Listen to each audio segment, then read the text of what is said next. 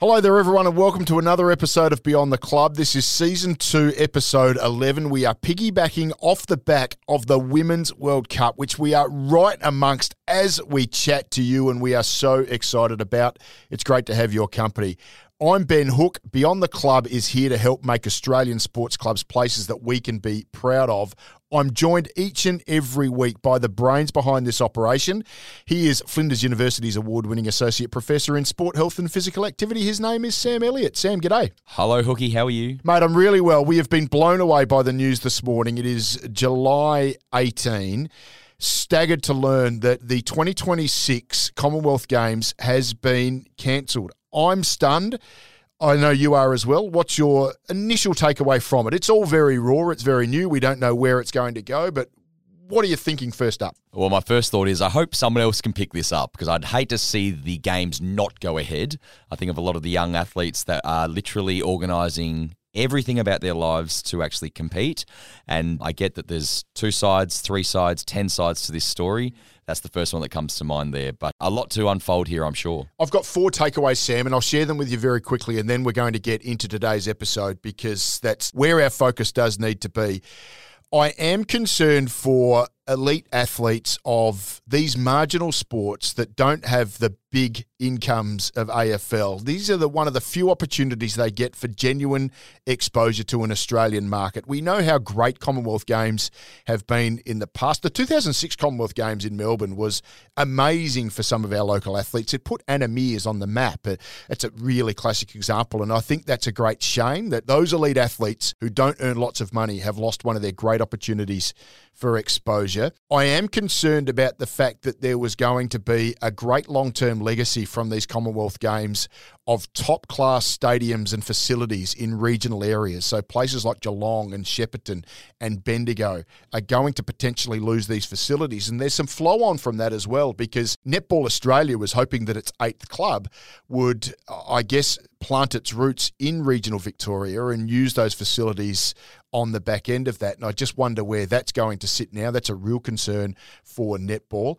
My third takeaway, Sam, is that this is the biggest sporting event in the world where able-bodied and disabled athletes compete side by side. And that's a great opportunity for disabled athletes to get exposure, and that's potentially going to be lost here. And then the other thing I'm sad about, and this is completely selfish, is that Commonwealth Games still deliver some all-time great sporting moments. I'm reminded just 2 years ago of the Birmingham Games in 2021. Do you remember Ollie Hoare winning the 1,500 metres and that famous call by Bruce McAvaney? I was actually only listening to that a couple of minutes ago. I almost feel like I want to replay it to you guys. It's so good. It's still up there on Twitter. But even Jess Stenson winning the marathon as a new mum in those stifling hot, humid conditions, and she just outlasted the field. And that was really inspiring to watch, I think, not just for people like me, but imagine a new mum who sees Jess Stenson do that and thinks, I'm going to get back out there and get back into exercise. So, yeah, I agree with you. I hope it can be salvaged. My fear is that that's very, very unlikely, and I wonder what the long-term future of the Commonwealth Games actually is. But just in these opening hours after it, I do think this is a really sad loss for community sport in particular in all of those facets. Athletes who don't earn a lot of money, regional athletes who are going to get a great opportunity to use stadiums, and disabled athletes as well. I really feel for them today. Yeah, absolutely. And fingers crossed someone will come along and take this opportunity if it's still there. What we do know, I delivered this at my keynote at the AFL Gather Round earlier this year, but for every dollar spent in community sport, there's an economic return, and this is a KPMG report from only 2018, I believe, but there's usually a $7 return for investment. So if there are any other communities or states or people out there that would love to see the games continue, I hope that we can find a way because so many people benefit from this. Yeah, I think it would be a huge long shot for South Australia to have a crack at trying to host it. You're up against so much, and the potential for it to be a failure is just so great for the amount of outlay. It would be a very, very concerning position for any government to take at such short notice, but let's just hope for the long-term viability of the Commonwealth Games. Let me just race through a club of the day for you, and then we're going to get into the episode. Can I just share with you very quickly the story of Adelaide Rowing Club? I think they're quite amazing. They wear distinctive red, yellow and black colours, which is unusual for an Adelaide team. Normally they're red, yellow and blue, aren't they? Imagine if you had, one or two members from your local club competing in a World Cup. That's not a bad record, I think. They've actually got 5, would you believe? Oscar McGuinness, lightweight double scull. Angus Dawson, men's coxless pair. Alex Hill, true legend of the sport, already an Olympic gold medalist. He's in the men's coxless 4. And Olympia Aldersey and Molly Goodman are both in the women's 8. They're all competing in World Cups at the moment. So Adelaide Rowing Club, congratulations. You are my club of the day. Fantastic. I had no idea. And yeah, that's amazing. We're going to talk about the Women's World Cup. We're just on the back of the fact that the Australian Matildas and France played a warm-up game and there was 56,000 people there, Sam. We thought it was a great opportunity just to get into the nuts and bolts of what's happening in particular in Adelaide with the Women's World Cup. We have 2 guests who are about to join us. They're Kimberly Conte and Michael Carter. Kimberly Conte is the head of Women's World Cup Adelaide and Legacy, so she is really tasked with making sure that there is long-term benefits for the game and for women and girls in particular on the back end of the Women's World Cup. And Michael Carter, an old adversary of mine, we played a lot of cricket against each other. He's now the Chief Executive Officer of Football SA. Looking forward to our conversation with them. They'll be joining us right after this. Kimberly Conte, Michael Carter, welcome to Beyond the Club. Thanks for having us. Thank you. You must be so excited. We're on the verge, so let's just paint the picture. We're a week out from the first game at Highmarsh Stadium, just days away from the opener of the FIFA Women's World Cup. Kimberly, I'll start with you. You must be excited, anxious, all of those emotions that come with on the verge of such a huge event. It is really exciting. We're really, really proud to be hosting the matches here in Adelaide as part of the Women's World Cup this year. And it's just a once-in-a-lifetime opportunity. I just really encourage everyone to get out and take a look. And it is exciting. I've gotten to that point where we're almost at the wedding stage, is what I tell everybody in events. It's going to happen, and someone's going down the aisle in a dress. I don't know who it might be, but you get to that point where you plan everything for so long, and then it actually gets to happen. You get to watch the fruits of all those efforts, which is great. Australia played France in a warm-up match a couple of days ago, and let's roughly timecode this, where July 18, 56,000 people, or the crowd was just astronomical.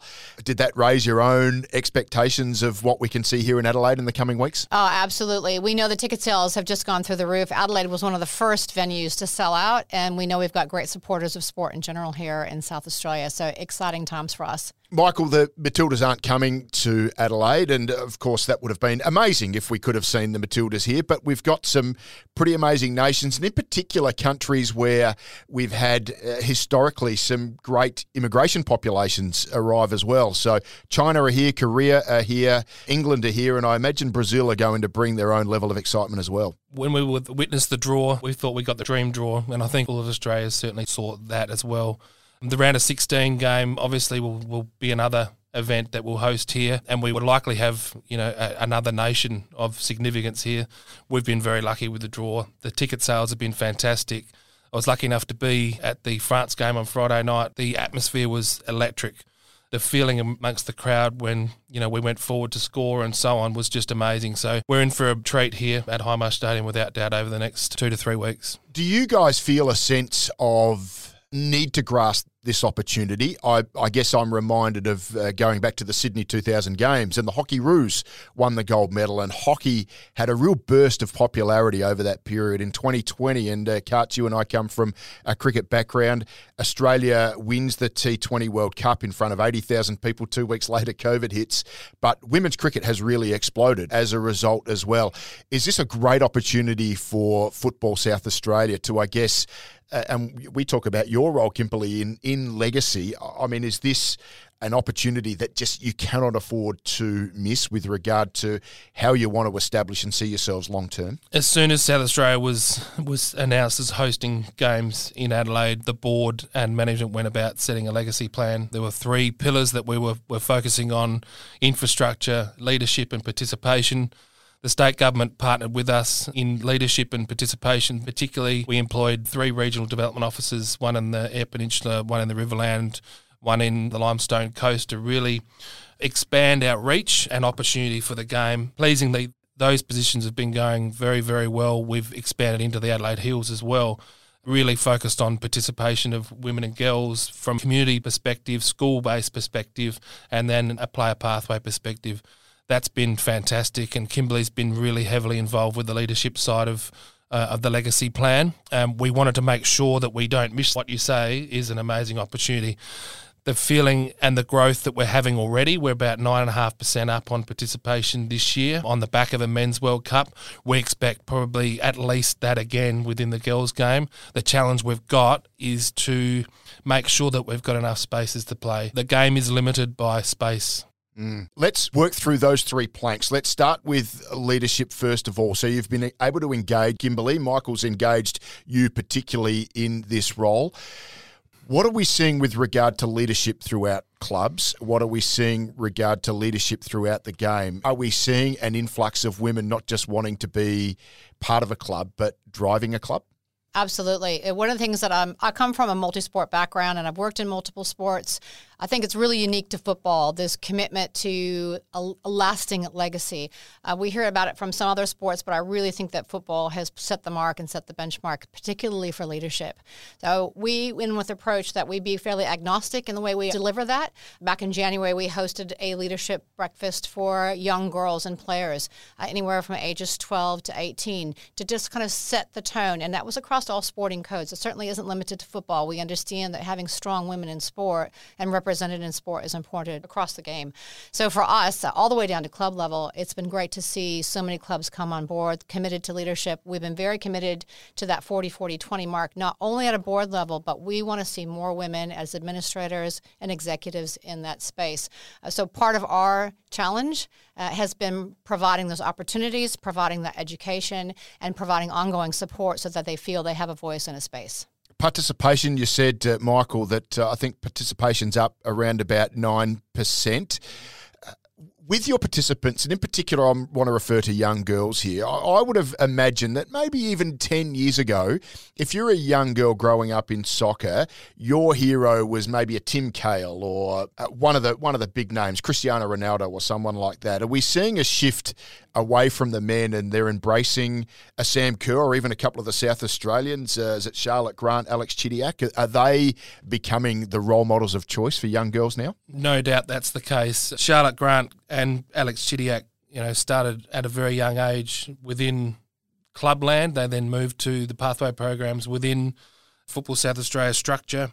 Alex Chidiac won the Player of the Year, Senior Player of the Year at age 14 in 2013, and now she's playing them in the World Cup.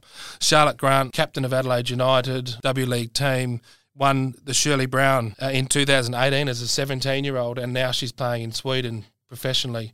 Alex Chidiac's playing Atletico Madrid. These girls are playing professionally, and these are they're providing a real opportunity for the young girls to believe that they could be the next Alex Chidiac or Charlotte Grant. Sam Kerr's an amazing athlete, has a huge profile, sponsored by one of the biggest brands in the world. Why can't these girls be that next champion? There's a massive mural of Sam Kerr, I think, somewhere in the western suburbs. It's just off Trimmer Parade if anyone wants to go and visit it. I mean, that's unheard of even 5 years ago, that a female athlete from a sport like soccer, which hasn't historically been, certainly women's soccer hasn't been embraced here in South Australia, and suddenly she's on the side of a wall, 10 metres high. The pathway for women's football, is unbelievable. State-based, domestically, internationally, these girls are playing professionally and they can earn some good money and have a huge profile within the game. So I think the World Cup here is going to open up a lot of eyes and a lot of excitement. The numbers that we're seeing at that young age, but also, in the social divisions, we've had, 8 to 10% growth year on year for probably 7 to 8 years within the girls' space. So it's been brilliant. We expect more. I just want to touch on participation a little bit more here. We referred to Charlotte and Alex, both members of the Matildas. They've come through local clubs here in South Australia. One of the things that struck me about, and I think I've got this right, the Go Sunny Solar Women's National Premier League, that competition features, I think, 3 teams that are not necessarily outright women's clubs, but certainly very, very strong, almost run by women for women. I think that's certainly Flinders United is very much in that space. I think Metro United, not too dissimilar. Salisbury Inter runs a men's team, but is extremely strong in women's football as compared to comparatively women's football. Is that by design? And have you found that that's been of great benefit, of great comfort to young girls and women to be in a space that they perhaps think is a little bit more welcoming and safe, or has that just been the way the cards have fallen? I think that the female-only clubs have been established over a period of time, and what we've seen over recent history, the last sort of 10 years, is where the men's clubs and the women's clubs have actually started to come back together and work together as one, and that's been a real step change.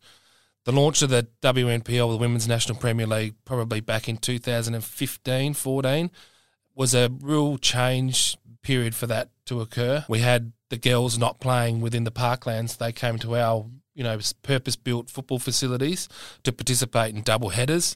That lifted the profile, elevated, I guess, the importance that we put on women's and girls football. And then that has been consistently sort of changing over that period, where we've got the likes of Adelaide City come together. The Metro United, whilst they're still two separate clubs, they still have a sister relationship with Metro United, with Metro Stars men's.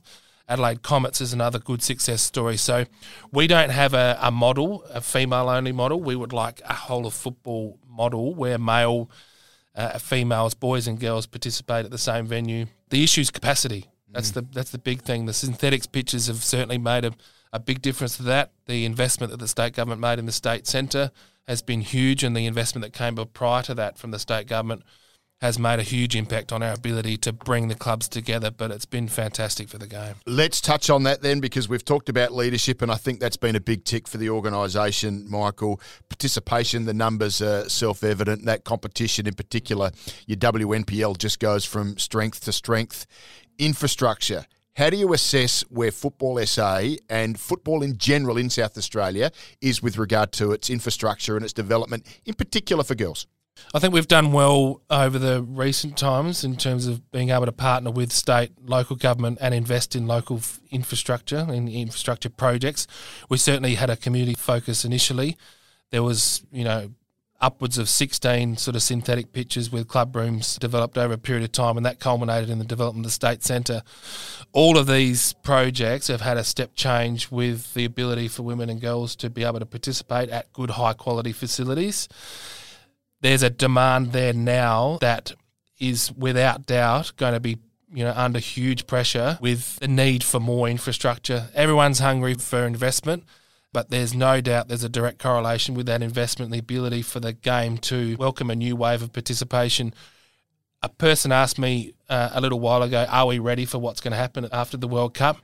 I said, I have a little bit of a concern about our ability to actually cater for what we've got, where starting legacy leagues with schools. We've got a strong football in schools program. That club-based participation opportunity could be limited by lights, change facilities and open space. We need to be really smart on where that next investment is going to take place. There's still a lot of work to be done in this area. I want to touch on a practical example about that with you, Michael. First of all, we're going to take a very short break. We're going to hear from the Alcohol and Drug Foundation's Good Sports program, but we are talking football. We are talking legacy football on the back of the FIFA Women's World Cup. We're doing that with Kimberly Conte and Michael... I was going to call you Michael Barker. Michael Carter. Remember Barker?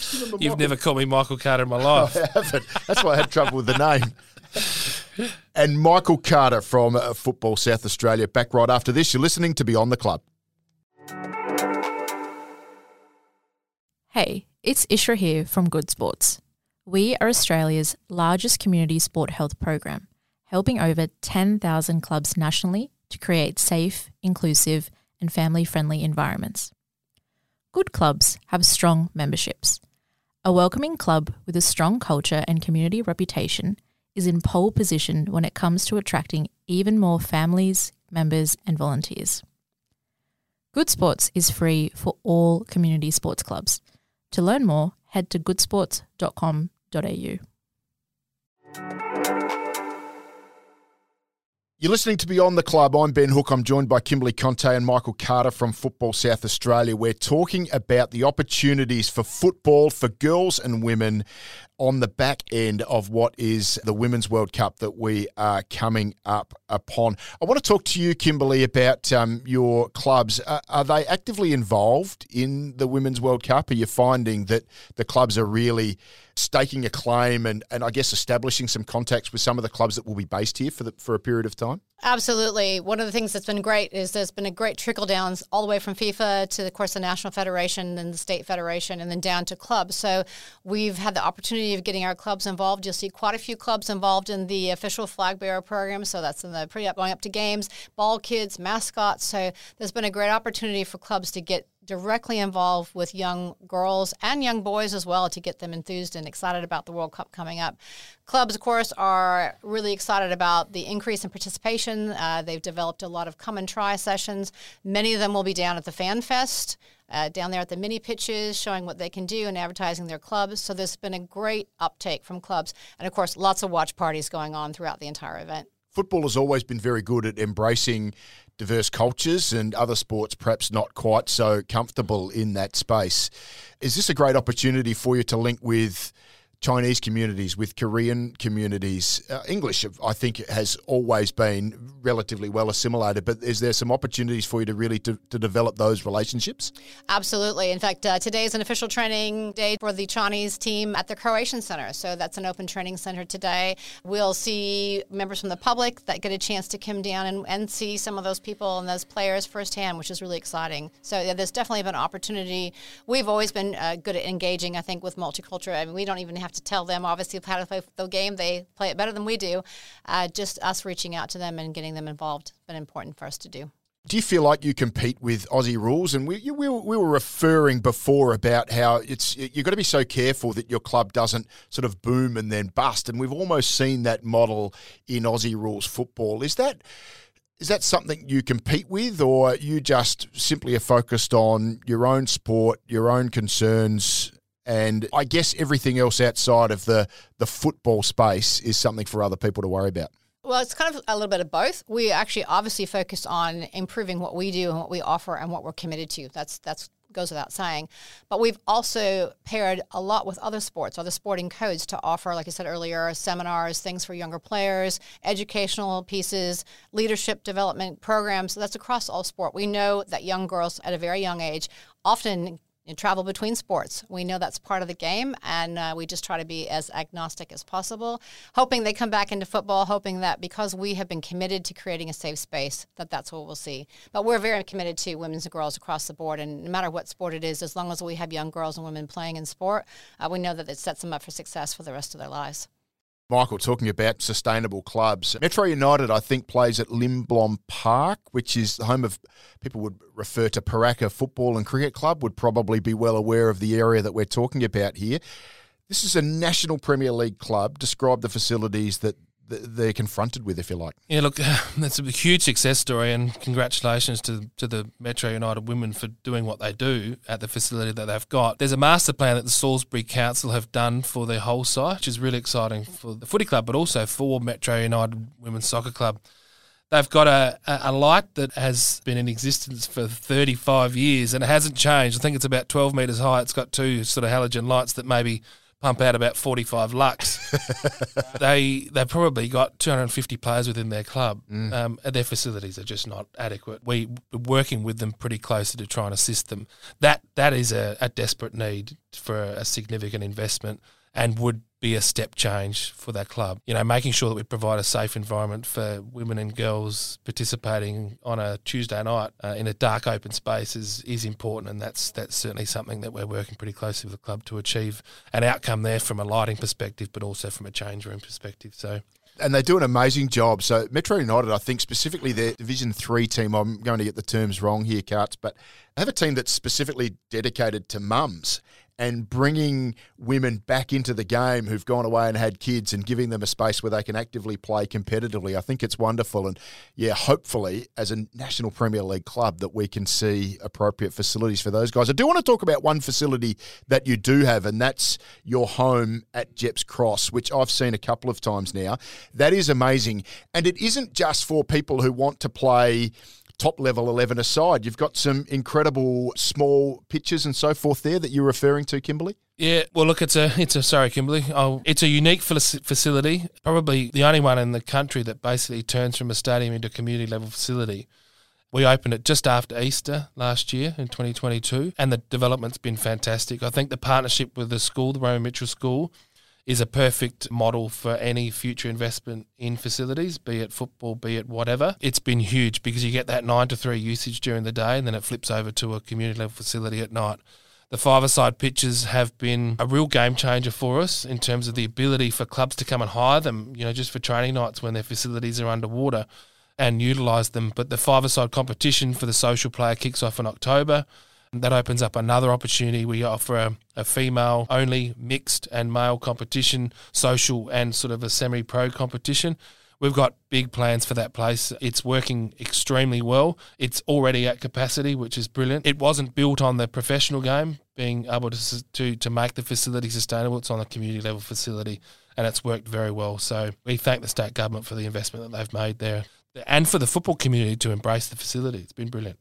Do you find people like me who have no historical background in football are wanting to come out and play these five-a-side sorts of games? If you could go there any day of the week and you have a different community participating within that facility, we have a significant number of school students coming over, African communities, just boys, girls from around the local suburbs who come and participate.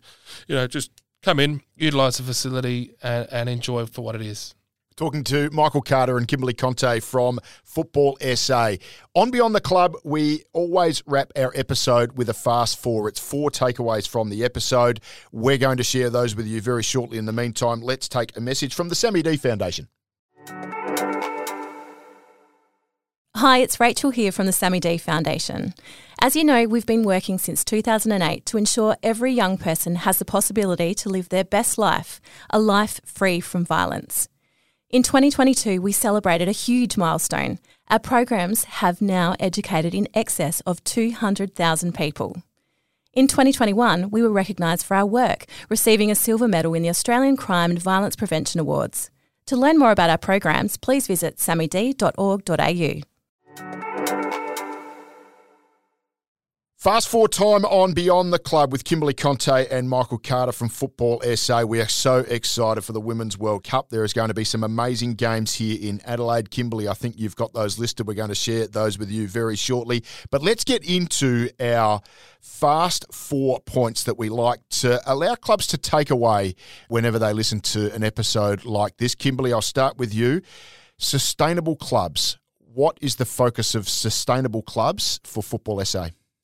So we've partnered with the Australian Sports Commission and Football Australia to deliver a program called Club Changer. That Club Changer program is designed to create resourcing, whether it be online or in person, that can really enable clubs to become more sustainable. What does that mean? It means that we may have done a lot of the background work for you. If you're going to hire a new person, they don't know much about club governance, we can put them through a module and help them and educate them through that. Do you need more coaches, more officials, whatever that might be in the club to make it healthier, to help support the growth of the club? This club program has been designed for. And if you are a sporting club, so let's say you might even be an amateur club here in Adelaide, how do you access those sorts of resources?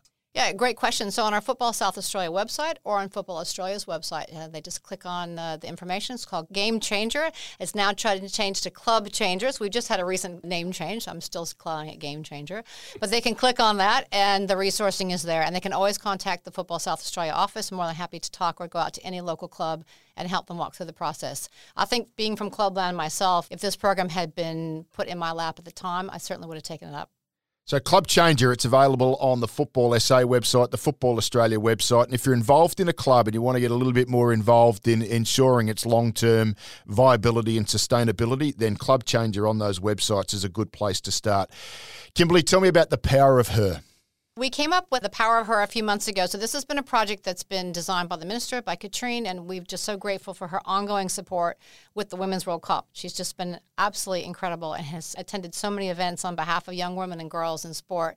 So this symposium was designed by the Office of Recreation and Sport as a project with all of us working together to bring women together across sport at the Adelaide Oval on the 8th of August. It's called the Power of Her. There's some incredible speakers that'll be on during the day so people can can come and buy tickets. And I just think for any female that's involved in sport, no matter what sport it is, it's a great opportunity to come see some amazing women and be surrounded with women that are heavily involved in sport and leadership. Let's talk about facility planning. We've discussed it, Karts, but what should clubs be doing now in regard to making sure that when the time comes, they can get their facilities to that next level? We expect a pretty strong increase in participation, so I'd encourage clubs to get their facility needs in order, list them, talk to their local governments, get their planning documentation ready, submit that to Football South Australia so that we can update our infrastructure plan. And if opportunities arise with the state government, we are ready to go with shovel-ready projects. So the message is just be prepared, talk to your local governments, understand what you need to do to cater for your participation, and be ready.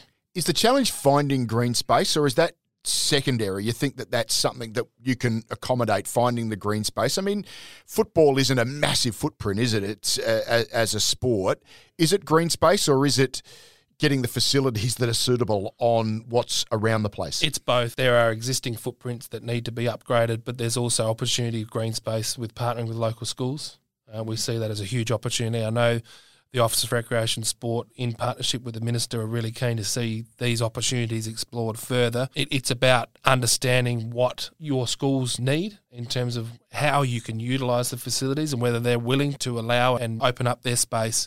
But it's all about relationships and respectful partnerships. So get ready. Yeah, but it is something that I think has been identified. Certainly, I've noticed it in hockey recently, where a school and a club are going to link up to share a facility. I mean, that just makes sense, doesn't it, Katz? Total sense. We're not going to get new green space, open up within suburbs. It's going to be using the space better that we've got. Really good. Tell us about the scholarship program. I've dealt with one of your colleagues, Hayley Routley, who is an emerging commentator, and you can just tell the passion she has for it. And we've worked together on a few other projects here and there. But just tell us about the scholarship program that you're running, in particular for women in leadership roles going forward. So the Football South Australia board decided a few weeks ago to announce a scholarship program as a result of a fund that we had from the old South Australian Women's Soccer Association that's sitting on the balance sheet. Basically, the scholarship program is designed to support underprivileged people within society to be able to access participation opportunities, but also for leaders, aspiring leaders within the game, whether it's through media, whether it's through coaching, whether it's through refereeing, whether it's actually through management of clubs, to apply for a scholarship through Football South Australia. There's all the details on the website on how to apply, what sort of criteria we need the individuals to meet, and then to access funds to support their development, whether it's participation or whether it's within that leadership space. A really great initiative from the board, and I think from the organisation. If there are businesses out there who want to support this scholarship fund, we invite that also, but this is something that we hope will last for sort of 4 to 5 years and hopefully beyond that. We've got a lot of people wanting to participate in the game. A lot of those, we don't want finance to be a barrier. Are you finding that there's a good uptake with this program? There has been so far very good, whether it's through the pathway programs or whether it's just through our regular participation programs through clubs. It's been great. And I've got to say, Hayley's amazing because she does pick up on some of the good ones of these, and they often end up in the Sunday Mail newspaper column on Sundays as well. She's fantastic. Absolutely.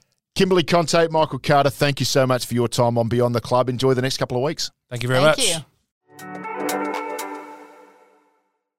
So that's a wrap on Season 2, Episode 11 of Beyond the Club. You can access the resources mentioned in this episode in the show notes or by heading to our webpage, flinders.edu.au/shape. I'm Sam Elliott on Twitter. I'm at BenHook1 on Twitter. And, of course, you can find Beyond the Club on Twitter, Instagram, LinkedIn, Facebook. You name it, we are there, and we'd love to be able to share our story with you. Thanks to our crew in the Flinders Good Vibe Factory. Our producer is Dan Costin. Our music was completed by Benny Watson, and our delightful artwork by Alicia Menzel. Thanks for your company on Beyond the Club. We'll see you for Episode 12. It's not far away.